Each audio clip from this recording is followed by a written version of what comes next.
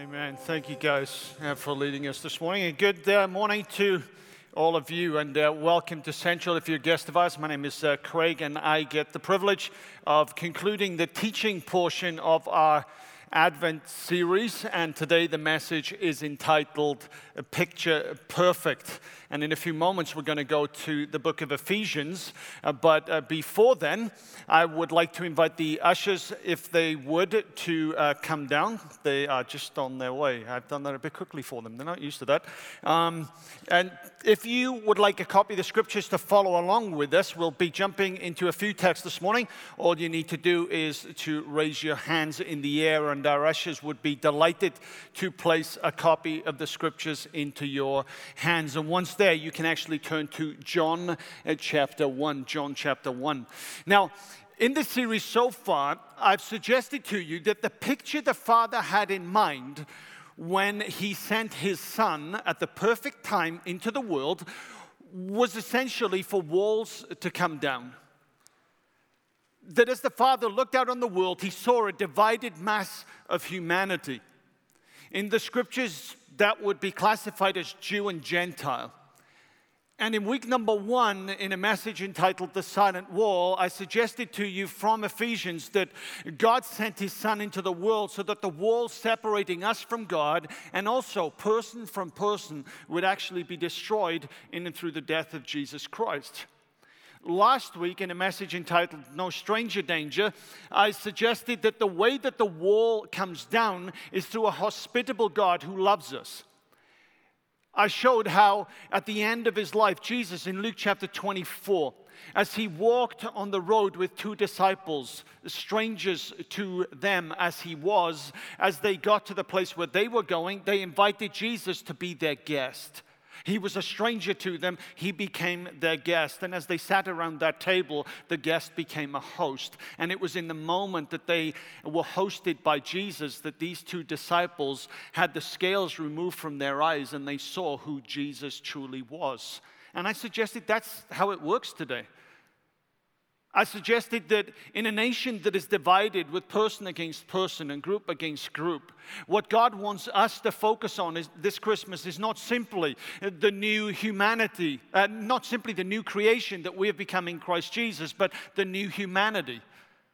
That because of Jesus, different people from different places with different ecclesiologies and different pneumatologies, if you don't know what that is, you're blessed.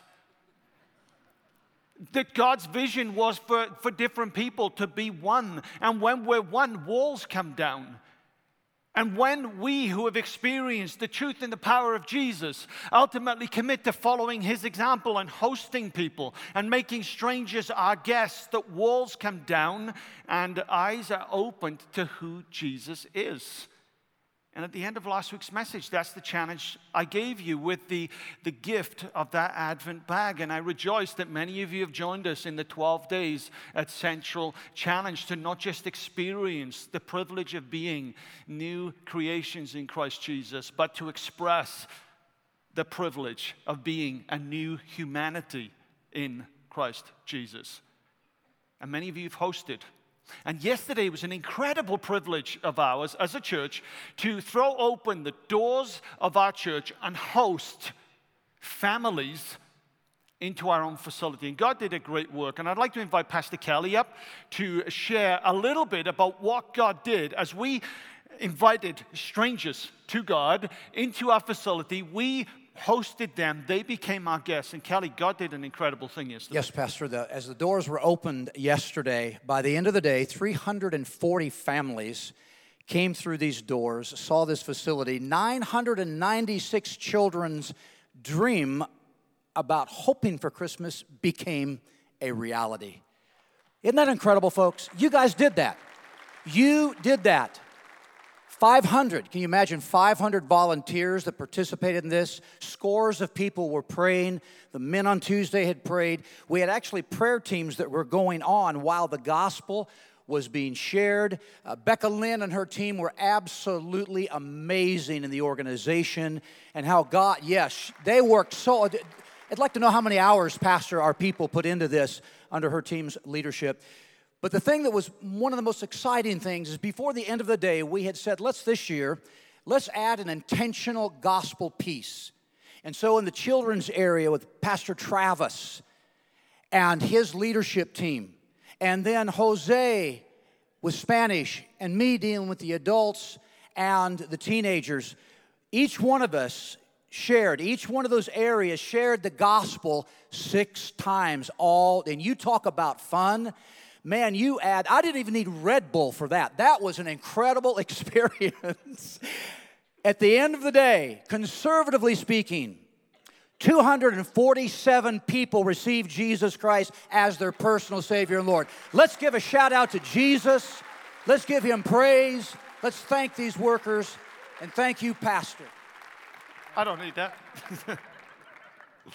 Yeah, he really didn't need that Red Bull for that. Again, it's simple, right? Ephesians chapter 2. We are no longer strangers and foreigners. We are now citizens of heaven and members of God's family. And how did that happen? It happened because God is a hospitable God who invited strangers to be His guest as He hosted them. And folks, Christmas gives us an incredible opportunity to experience the power of hospitality.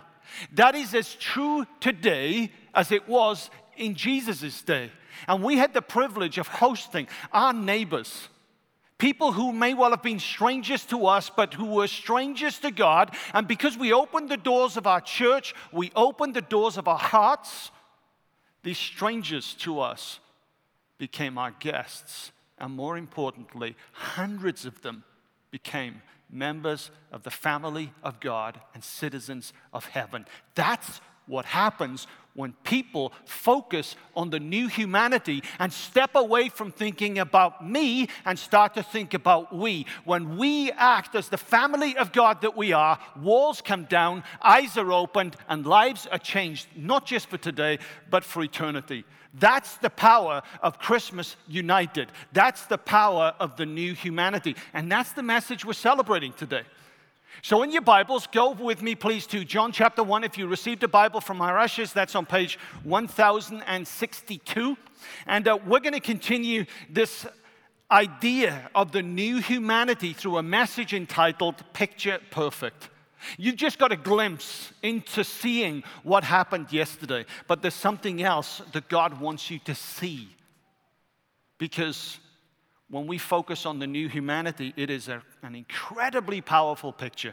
And we begin in John chapter 1 with verse 1.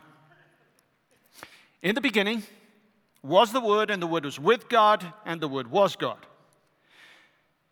He was with God in the beginning.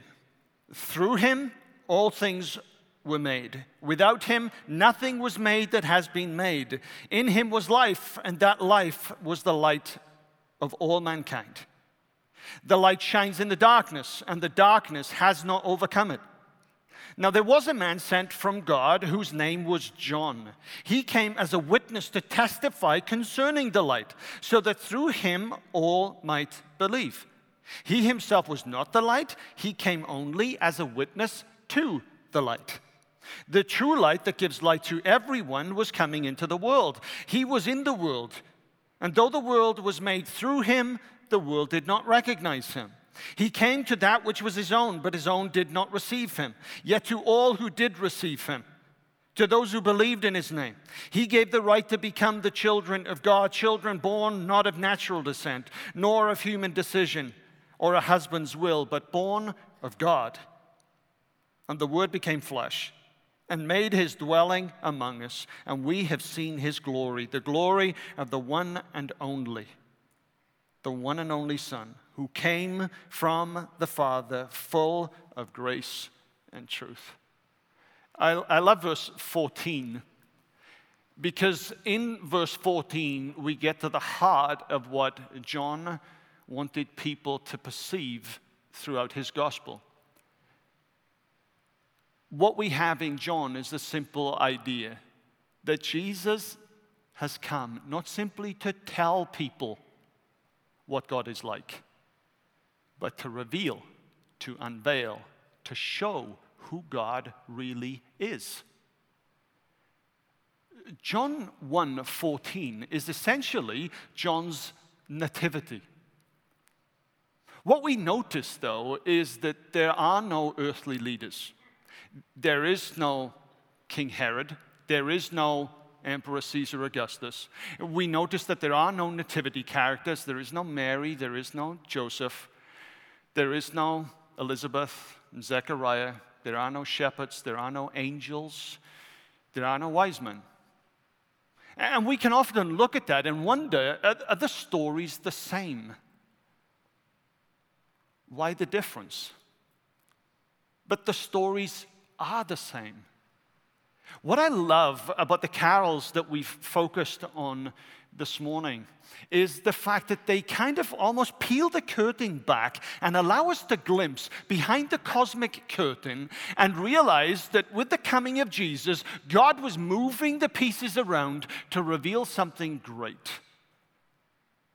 And in John, and especially in John chapter 1 and verse 9, we catch a glimpse more clearly, less subtly in a sense than all of the other Gospels, why Jesus came. The true light that gives light to everyone was coming into the world. Now, we're not to understand this as universalism. We're to understand this, that with the advent, with the coming of Jesus, hope and life had arrived to all people. This is the message of Christmas, that Jesus came to give light. I love that word. It's the Greek word photizo. It has the idea of illuminating, of revealing, of unpacking. Literally, it's to shine, it's to give or to bring light. Photizo. John says, Jesus entered the world at Christmas to unveil, to reveal. But to reveal what? Well, in the passages we've just read, in the verses we've just read, there are three things that John says. He says at Christmas, firstly, what we notice is eternity is being unveiled. Just like the Christmas stories that we're familiar with, kind of peel back the curtain and allow us to glimpse behind the curtain into the kind of idea in the heart of God. In the same way, John chapter 1, verses 1 through 5 does the same thing. In the beginning was the Word, and the Word was with God, and the Word was God. It tells us that everything that was made by Christ, in Christ, through Christ, and for Christ. Eternity is being unveiled.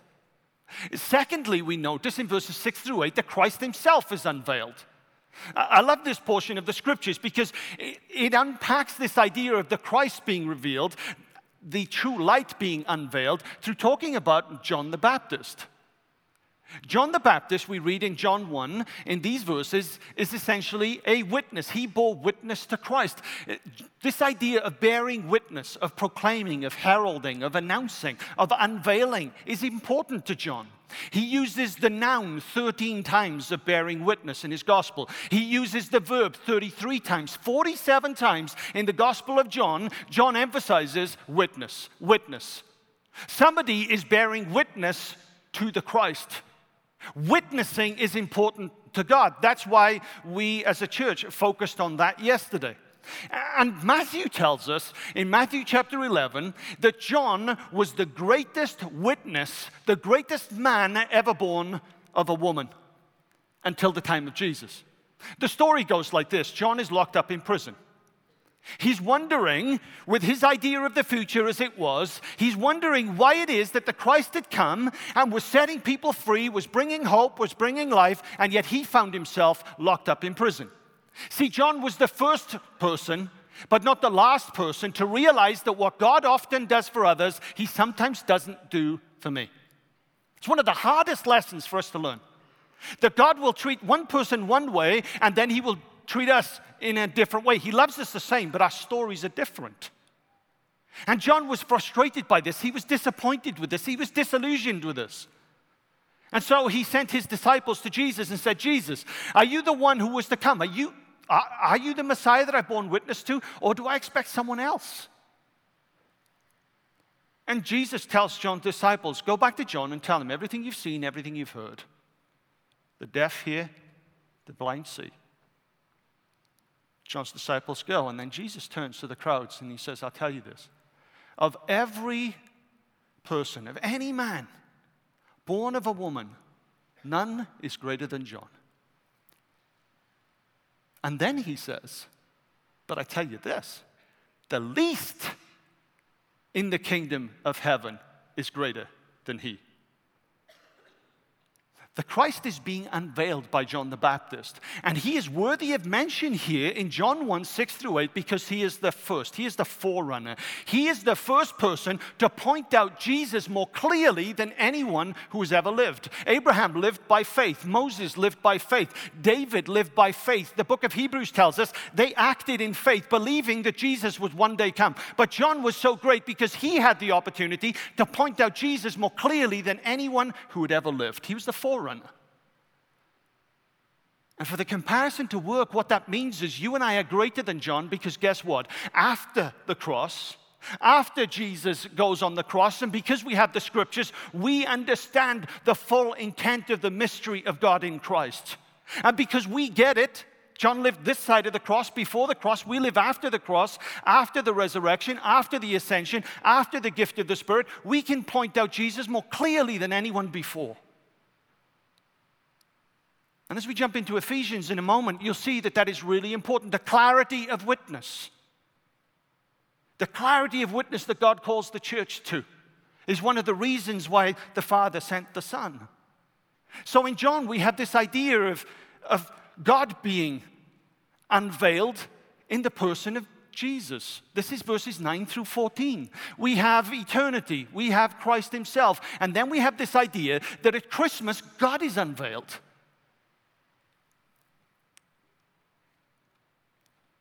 The verse that kind of sums this up is verse 14. In verse 14, a familiar verse, we read that phrase, and the Word became flesh and dwelt or made his dwelling amongst us. That word dwelling or dwelt is the word skinu. It basically means to have a tent, to pitch a tent, to dwell, to spread a tabernacle. Commentators will note that if you deprive the word of its vowels, it becomes very similar to the Hebrew word shakan, from which we get the idea of the Shekinah glory of God. And the idea in this word is that in the person of Jesus, God pitched his tent. Just like in the Exodus, where the people of God would go to the tent of meeting in order to meet with God, so now in the Advent season, in the person of Jesus, God has literally pitched his tent amongst us, and those of us who have had our eyes open to the glory of Jesus realize when we meet Jesus, we meet God.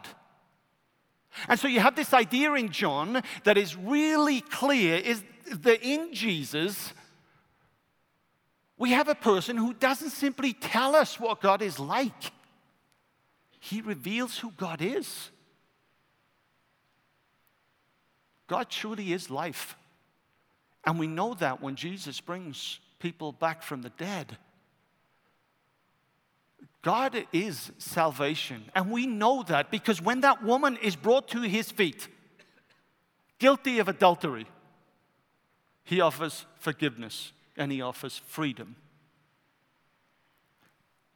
In Jesus, we don't simply discover what God is like. We discover who God is. Christmas tells us, you want to know what God is like? Think about Jesus. Warren Wiersbe in his commentary says this: Jesus is the true light, the original of which every other light is a copy. But the Jews were content with copies. They had Moses and the law, the temple and the sacrifices, but they did not comprehend that these lights pointed to the true light, who is the fulfillment, the completion of the Old Testament religion. They were content with the copies. Paul has the same idea in Colossians. He talks about the church often being content with the shadows, not with the reality. You see, when the light shines on a person, it casts a shadow. The shadow is a copy of the real thing, and yet so many of us, to kind of paraphrase what Paul says in Colossians, are actually concerned with hugging the shadow rather than embracing the true light of the world. What God calls His church to do is to embrace the reality, the real light of the world, not a copy of it. The copy of it that can be made to look very similar to the real thing, but is a real poor substitute for the real thing. John is saying, listen, in the person of Jesus, what we discover is who God is like. And we are not simply told this, we are shown this. Photizo.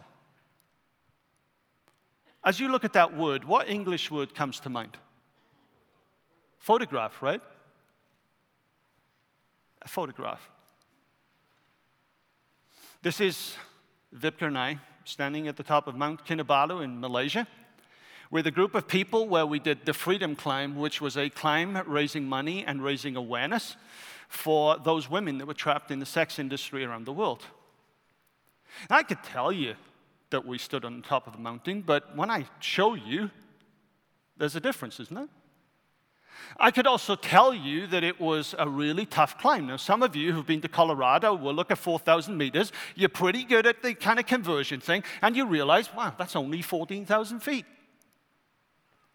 We got mountains that are bigger than that. Now, I could tell you that it was straight up. That's what made this so hard. But if I show you, maybe it's a little bit easier. You can see how that was. Straight up. I could tell you, but that by the end of the first day, I was exhausted. But when I show you that at 4 o'clock in the afternoon or 5 o'clock, whatever it is, I'm flat out on my bed, maybe you'll get it. Now, here's a woman who runs, bottom left, my wife, runs 100-mile races, and at the end of that first day, she's like, yes! The only problem is we had about 4,000 feet to go. See, I could tell you this. But what happens when I unveil this, when I reveal this, when I illuminate this through showing you a picture? I could tell you that we got up at 3 o'clock in the morning and we climbed in darkness using ropes. I could tell you that the week before a German girl fell off the cliff and died. But when you see it, maybe you understand why we got to the top and we were like, yes! See, there's a difference between showing someone something and telling someone something. The true light, Jesus, that gives light, that shows, is coming to the world. See, there's a difference between showing and telling. And all of you elementary school teachers out here, you know exactly what I'm talking about. Show and tell. Showing is done with imagery. Telling is done with narration. Showing allows the reader to infer the point. Telling spoon-feeds the story. Showing allows us to infer our own conclusions. Telling draws the conclusion for us. Showing empowers the senses. Telling empowers the mind. John says, Jesus was born as a demonstration of God's love for you and for me. God didn't simply tell us He loved us. God showed us. That means that our faith isn't an idea. It's a person. Bird says this, the prologue of John is not about a message that offers hope, but about the message that is the only hope. It is not about an idea. It's about a person. God showed us. So for John, this gospel begins with the idea that in Jesus, eternity is being unveiled, the Christ is being unveiled, and God Himself is being revealed. And John also says the reason that Jesus came is as a demonstration of the Father's intention to redeem, to save all peoples of the world. Now, what's interesting is that when we look into Ephesians, which is where we're going to go now, we'll see the same thing. We'll see the same idea. There is a consistency in presentation here. Some people will say that John's presentation of the Christ is different from the Gospels. It's different from Paul's, but there is synergy about this idea that at Christmas we celebrate God with us. And for a very definite reason, that God needed to do something in us. He needed us to experience who he was. And he did that by showing us. But in Ephesians chapter 3, Paul really begins there, but then he moves on from there. Again, in the Bibles the ushers may have given you, that's on page 1175. And I want to read Ephesians 3 from verses 7 through 11. And I want us to note how Paul kind of starts in the section where John is at, but he goes one stage further. And I want to suggest that in this modern America where there is so much division, that the next step is the final step that you and I need to remember. Ephesians chapter 3, verses 7 through 11. Paul writes, I became a servant of the gospel by the gift of God's grace given me through the working of his power. Although I am less than the least of all of the Lord's people, this grace was given me to preach to the Gentiles the boundless riches of Christ, and to make plain to everyone the administration of this mystery, which for ages past was kept hidden in God who created all things. His intent was that now through the church, the manifold wisdom of God should be made known to the rulers and the authorities in the heavenly realms, according to his eternal purpose that he accomplished in Christ Jesus our Lord. Now stop there. I love this. Firstly, in verse 9, Paul says, although I am the least of all of the Lord's people, this verse 8, all of the Lord's people, this grace was given to me. This grace was given to me. You see, when you receive God's grace, this not only saved you, it empowered you. The idea that grace is simply limited to a passive bestowal of God's favor, so once God was angry with you, now God is merciful to you, and that's where it stops, is a tragedy when it comes to understanding grace. The grace that saved you is the grace that empowered you. It empowered you not only to experience God and become a new creation, it empowered you to express God as the new humanity. And what I love here is why. Why was this grace given to Paul? To preach to the Gentiles the boundless riches of Christ. Riches is a favorite word of Paul in the first 3 chapters of Ephesians. He uses it twice in chapter 1, twice in chapter 2, twice in chapter 3. It's his favorite word. He loves it. Now look with me. Whose riches are we talking about here? Christ's.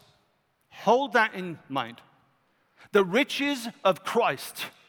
John has said, listen, the reason that the Son took on flesh was to unveil God, because what is true of the Father is true of the Son. Riches of Christ. 6 times in Ephesians, 2 in chapter 1, 2 in chapter 2, 2 in chapter 3. Well, let's have a look then at one of these verses. And I want you to note, this is a prayer that Paul prays. He prays that the eyes of our hearts would be opened,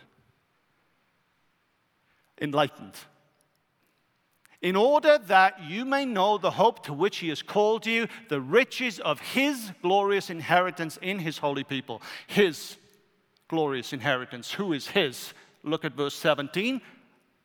The God of our Lord Jesus Christ, the glorious Father. Whose riches is it? The Father's riches. Go into chapter 2, it's exactly the same. Go into chapter 3, it is now suddenly the riches of Christ. You see, what is true of the Father is true of the Son. There's no difference here. When you look at Jesus, when you truly understand who Jesus is, you recognize in seeing Jesus, you see the Father. You want to know what God is like? Look no further than Jesus.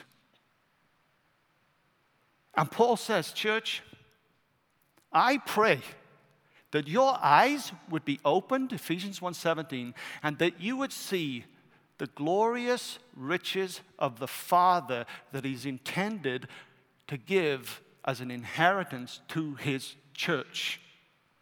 So we see basically here, and I'm going to build on this, Jesus doesn't simply tell people what God is like. He actually shows us. And God wants our eyes to be opened in this Christmas season to who Jesus is. Why? For me? Sure. But for we. There is an inheritance that he has given to us that is true for us. And the tragedy of the church is that we all too often sing songs that have to do with I and me, not we and us. This is our inheritance. Jesus died so that the wall separating us from God would be taken down, yes, but also the wall that divides you from me would also be taken down. Jesus died so that people who live next to other people and yet exist as strangers would ultimately be able to enter a new humanity that is, as we're about to see, the perfect expression of why God sent his Son. God didn't just send his Son for me, God sent his Son for we. And when we truly understand who we have become in Christ Jesus, God does something amazing with this. And we see this in verse 9. To make plain to everyone the administration of this mystery. What is this mystery? Administration is the Greek word oikonomia, stewardship, economy. God has, from the beginning of time, been working out his plans and purposes to reveal a great mystery. A mystery which was kept hidden in God who created all things. There was a mystery that God had kept to himself. This is what you call a mystery, not a secret. If God has secrets, we'll never discover it. It's a mystery. It's like reading that murder mystery novel, and you get to the end, or like playing that game Clue, right? And you get to the end and you think, wow, it was Mr. Green in the living room with a candlestick, and I should have known it all along. It's a mystery. But you need the clues. And the clue here was Jesus. But until Jesus, this mystery of what God was doing in sending Jesus was actually kept hidden, that no one could see it. But now when Jesus came, this mystery was made plain. Photizo was revealed. Now, because of Jesus, we can see that God knew what he was doing. God knew what he was doing. You see, whereas John the Baptist bore witness to the Christ whose mission it was to unveil God, the Apostle Paul bore witness to the plan of God in Christ, thereby unveiling a mystery that God had long kept hidden. I said this series was born into my heart because as I was praying about the election, I really sensed from God that the America after the election would be more divided than the America before it. And I sensed that God spoke a word into my spirit, basically saying, Craig, remind the church about we, not just me. Because, Craig, there is a beautiful mystery that is being unveiled and outworked through the church that the church, my people, need to see. It's not about them. It's about me. It's about me. There is a mystery that had long been kept hidden, and that mystery is not about me. It's about we. God does something with us. God wants to do something with us. And every time we gather here, God does something with us. What does he do with it? Look at verses 10 and 11. His intent in keeping this thing secret about, not about me, but about we, okay, his intent was that now, who? Through the church. Through you and me. What is the church in Ephesus? Remember, it is a mix of the most Jewish of Jews and the most Gentile of Gentiles. It is a mix of two becoming one. That's the church. It is today different people from different places with different experiences and different stories being found in one place as one in Jesus. This church. His intent was that through this kind of church, the manifold wisdom of God, I love this, should be made known to who? The rulers and the authorities where? On earth? No. In the heavenly realms. According to his eternal purpose that he accomplished in Christ Jesus our Lord. See, when God opened the curtains and allowed us to kind of glimpse behind it in the stories of the angels and the shepherds and the wise men and the star, He wasn't just allowing us to peek in. He was allowing the heavenly realms that are opposed to God to peek out. Those people who said that God was crazy. Those people who said that God had lost because sin was in the world. Since the time of Babel, nation has been against nation. There has been division. God, you don't know what you're doing. But at Christmas, and because of Christ, the curtains are peeled back, not just so that we can peek in, but that what? That the principalities and powers can peek out and realize in Jesus, God has one. Two can become one. People who exist in hostility to one another, that hostility can be removed. Lincoln puts it this way: by her very existence is a new humanity in which the major division in the first century world has been overcome. What was that? Nation against nation, Jew and Gentile. The church, capital C, folks. I'm going to explain that in a moment. The church, the universal, the global body of Jesus Christ, not just the local church, reveals God's secret in action and heralds to the hostile heavenly powers the overcoming of cosmic divisions with their defeat. I love this. See, there's something that God wants us to see. With Christ, as important it is for me to get right with God, as soon as I have become right with God, there is a we that I become a part of. And this we actually has a role. It has a role not simply on earth to offer people the opportunity to become friends, children of God, heirs of the King, members of God's family, but it also has a role in the heavenly realms that leads towards the consummation of all things in Christ when He returns. See, the presence of the church, as she unites hostile sections of humanity in one body, is picture-perfect proof of what the Father accomplished in Jesus. And Christmas that we're celebrating right now is a celebration of peace and goodwill to all peoples, but it's also a witness, that word again, to all authorities on earth and in heaven.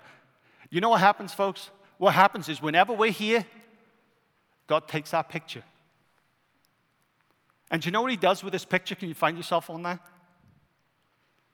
Do you know what He does with this? He just takes it around all the heavenly realms, and He just says, see this? I know what I was doing, and you doubted me? Hostile powers, your days are numbered. The time is coming when Jesus Christ will return, that all things will be as they should be. And this right here, this is picture-perfect proof. See, the tragedy in the Western church is that there are too many Christians who go to churches where people look like them, think like them. Go down the South, folks, and you will see a Southern Baptist, free will, post-millennial, whatever else it'll be church. And everybody in that church thinks like them. And you know what happens when that happens? What happens is this. Same photograph, it's blurred.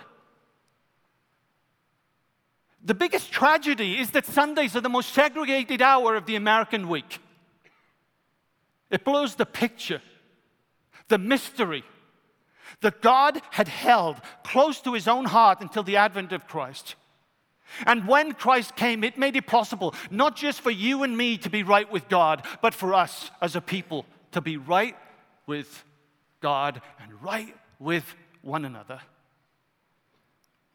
This is the message of the church. This is what we essentially need to be celebrating. You see, the message is simply this: a kingdom-minded people never run from believers who are different from them. They stand tall, they lock arms, they lift their heads while Jesus takes their photo and proudly displays it for all the cosmic doubters to see.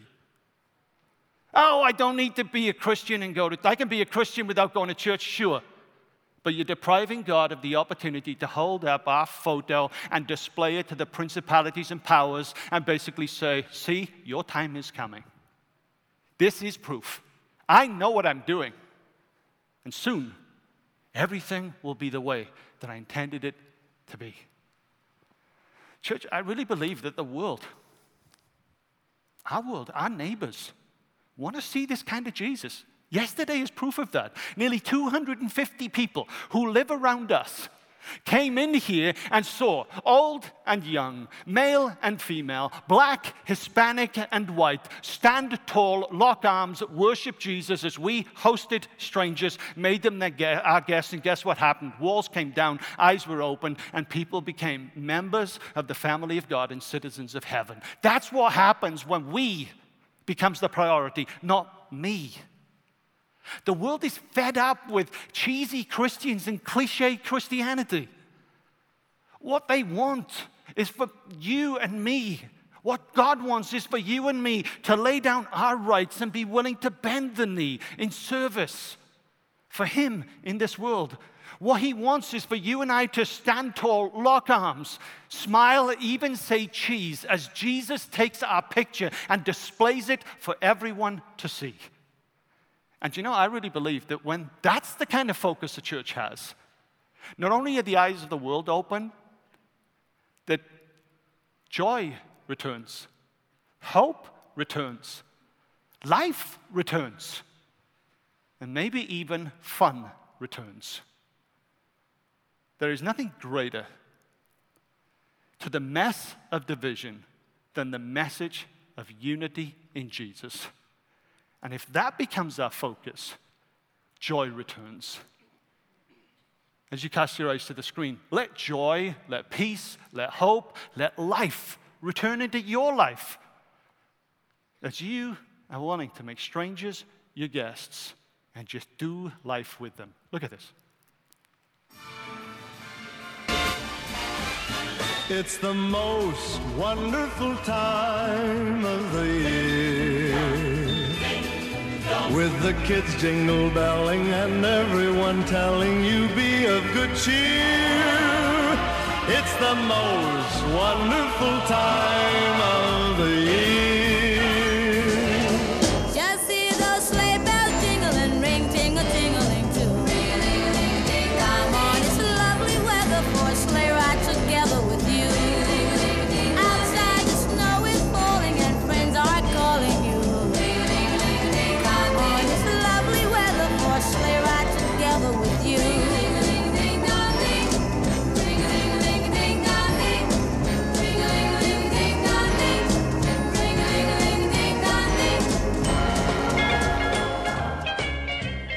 Rocking around the Christmas tree at the Christmas party hop. Mistletoe hung where you can see every couple tries to stop. Rocking around the Christmas tree, let the Christmas spirit ring. Later we'll have some pumpkin pie and we'll do some caroling. Jingle bell, jingle bell rock. Jingle bells swing and jingle bells ring. Snowing and blowing up bushels of fun. Now the jingle hop has begun. Jingle bell, jingle bell, jingle bell rock. Jingle bells time and jingle bell time. Dancing and prancing in Jingle Bell Square. In the frosty air, what a bright time. It's the right time to rock the night away. Jingle bell time is a swell time to go gliding in the one-horse sleigh.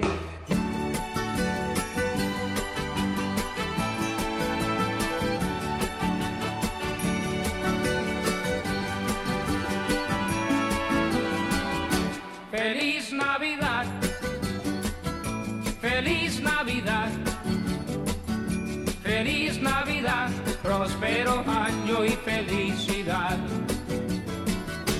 Feliz Navidad, Feliz Navidad, Feliz Navidad, próspero año y felicidad. I wanna wish you a Merry Christmas. I wanna wish you a Merry Christmas. I wanna wish you a Merry Christmas from the bottom of my heart.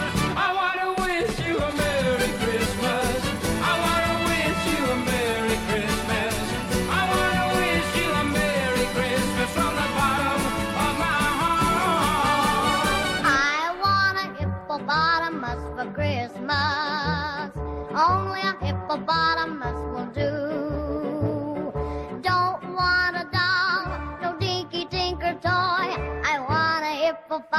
Christmas to play with and enjoy. I want to hit.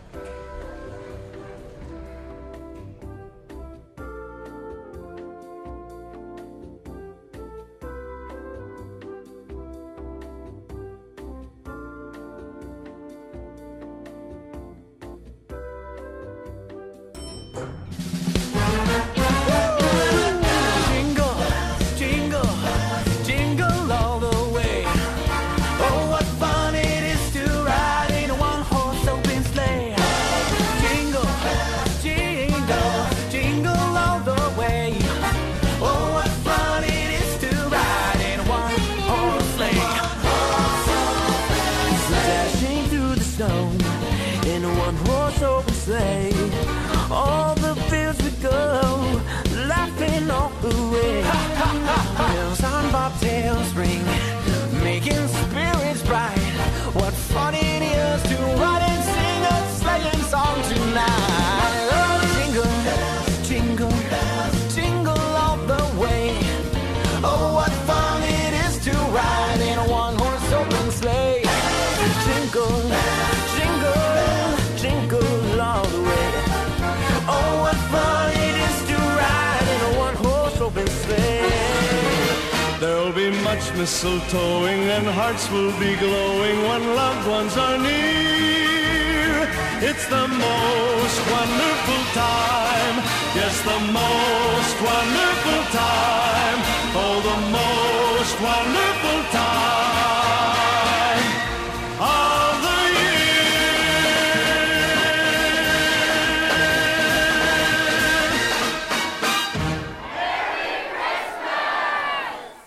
Amen. You should have seen the guy with the harness on with this at the end of this. He was sweating. You could have probably put the water in a swimming pool. It was incredible. That's just our way of saying, folks, Merry Christmas. From all of us to all of you. Yeah, we're a group of weird people who use time irresponsibly at times, I suppose. But what's great with this is that when different people with different stories, subtle differences in our preferences, we just get together and we do life with Jesus, then incredible things happen. We've seen that yesterday, and we believe we're going to see that next weekend, and we're going to continue to see that. So we want to invite you all back next weekend for our Christmas Experience Weekend, where we will celebrate Christmas around the world. We're welcoming back Stickyard again, and they are an incredible percussion group that will join with our team leading us in worship. There will be opportunities Friday night and Saturday night at 6:30 and Sunday at 10, which means that if you arrive at 11, it's too late. Okay, we've got those things on, and also at the same time, we want to remind you. Maybe you're a guest of ours today. You weren't here last week. Last week we gave away just a gift from us to you. Inside there is a gift, but there are also a couple of things in there, challenges that were challenging families to get together to consider over 12 days. How can I experience and how can we experience Christmas as a family together? But also, how can we express, as a part of the new humanity, the hope and the life that Jesus has given to us? And already, as some people have started doing that, and we're hearing great stories coming back to us as a church about what happens when we are committed not only to experience Christmas as new creation families, but also as we're willing to express Christmas as a new humanity family. And so please join us next week. Take this gift bag. If you are going to start the 12 days of Christmas from tomorrow, that's fine. That 12 days will end on our Christmas weekend with the Christmas Eve service at 3 in the afternoon, and then we have a Christmas morning service as well. We would warmly invite you and all of your guests to join us for that period. But church, we're thankful for what God has done. We're excited about what God is doing as He is making us a better picture of the perfect humanity Jesus died to create. And folks, make no mistake about it, this is the mystery that was kept hidden from ages past. That the division of sin that caused us to be separated from God and separated from one another has been dealt with. And how do we know that? It's because there's no division in the church. There is neither Jew nor Gentile, male nor female. Folks, go from here knowing that we are all one in Jesus Christ. Go in grace, go in peace. We look forward to seeing you next weekend. Have a great week, and God bless you.